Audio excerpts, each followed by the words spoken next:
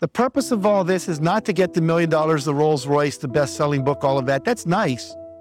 It's not the result that's important. It's who you become in the process of achieving the result. Welcome to Philosopher Insights, the podcast that delivers wisdom in minutes a day that you can put into practice daily and strive to master over a lifetime. The podcast committed to sharing ideas that encourage you to bridge the gap between who you are today and the person you aspire to be in the future. Hi, my name is Herb Lamba, and welcome to my podcast, where I will share practical insights from the world's best authors. Knowledge isn't power. Applied knowledge is. The quest to become the best version of you starts right now. Let's look at this idea of specificity for a minute. Like a winter home in Hawaii, very nice. But if I say, I will own a 2-bedroom beachfront villa on the west coast of Maui, Hawaii by June 1st, 2003, does that sound a little more clear? Yeah. And until you get specific like that, the creative part of your brain won't jump in and decide how to help you get there. And that's why a lot of people never get their dreams, because they don't make them specific enough. You got to get real nitty-gritty. Break it down. How much by when? I want a better relationship with my husband. What does that mean? But if I say I want to spend an hour a week sitting opposite my husband talking about real things that matter, no TV on, eye-to-eye communication, now that we can measure. Did you do it for an hour? How much by when? Until you have that, you're not going to make progress. And so many people's dreams never get completed because they're not clear about the specific number of how much by when. I told you earlier in the program, we said we're going to sell 1.5 million books in 1.5 years, and that directed our behavior. Recently, we just said we're going to sell 1 million books in one day. We had 101 bookstores involved in a book signing. We're going to try to be in the Guinness Book of World Record for the largest book signing ever done. Now, I don't think we sold 1 million books. Maybe we sold a couple 100,000. But by holding that question and trying to figure out how to do it, it moved us toward that goal. Now, maybe it'll take us 2 years to figure out how to sell 1 million books in one day, but it gets the thinking to expand out into that arena. Is this making sense?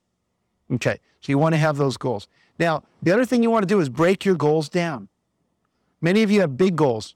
End hunger in the world. That's a pretty big goal. When you first look at it, it's overwhelming. But what if we were to break that down into little steps?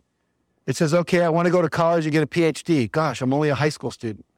But the next step would be finish the math class, get an A in this, write for a brochure from a college, get a catalog, pick 1 or 5 colleges that I want to apply to. Just keep breaking it down to little steps and then figure out how to get all those steps done and put a date by each step and then start doing the plan. Someone said if you fail to plan, you're planning to fail. Does that make sense? Yeah, absolutely. One of my friends said, success by the yard is hard, by the inch it's a cinch. We just break it down into small pieces. I was reading the Guinness Book of World Records because we were thinking about being in there, and this guy set a goal to eat an entire bicycle. Tires and all. Now, how do you do that? It took him 17 days. But what he did is he kept cutting the bicycle up and then melting it down into little swallowable pieces, and he ate them. I don't know how much stayed in, but he ate them. But the point being, anything can be done if you break it down small enough. Make sense? So don't let the bigness of a goal overwhelm you. Now, finally, what's the purpose of all this? The purpose of all this is not to get the $1 million, the Rolls Royce, the best-selling book, all of that. That's nice. But have you ever known people that had all that and weren't really happy? And have you ever known people that had all that and then lost it? It's not the result that's important. It's who you become in the process of achieving the result. Jim Rohn said, set a goal that in the process of achieving it, you become someone worth being. Isn't that an interesting concept? Because it's not the result. If you set a big goal, 3 things are going to show up in your life. One is called considerations, all the thoughts about why it's not possible, all the fears that you have about going out there and doing that thing. And finally, there are real roadblocks out there in the world. There are laws and things that maybe that it's not legal to do that yet, or it's not zoned for that, or all those kind of things. And you're going to have to learn how to overcome those roadblocks and to learn how to quiet the considerations in your head and learn how to overcome those fears. But have you ever done something that was really scary, and then the next time you did it, it wasn't quite so scary, then the third time wasn't, and pretty soon it's no big deal?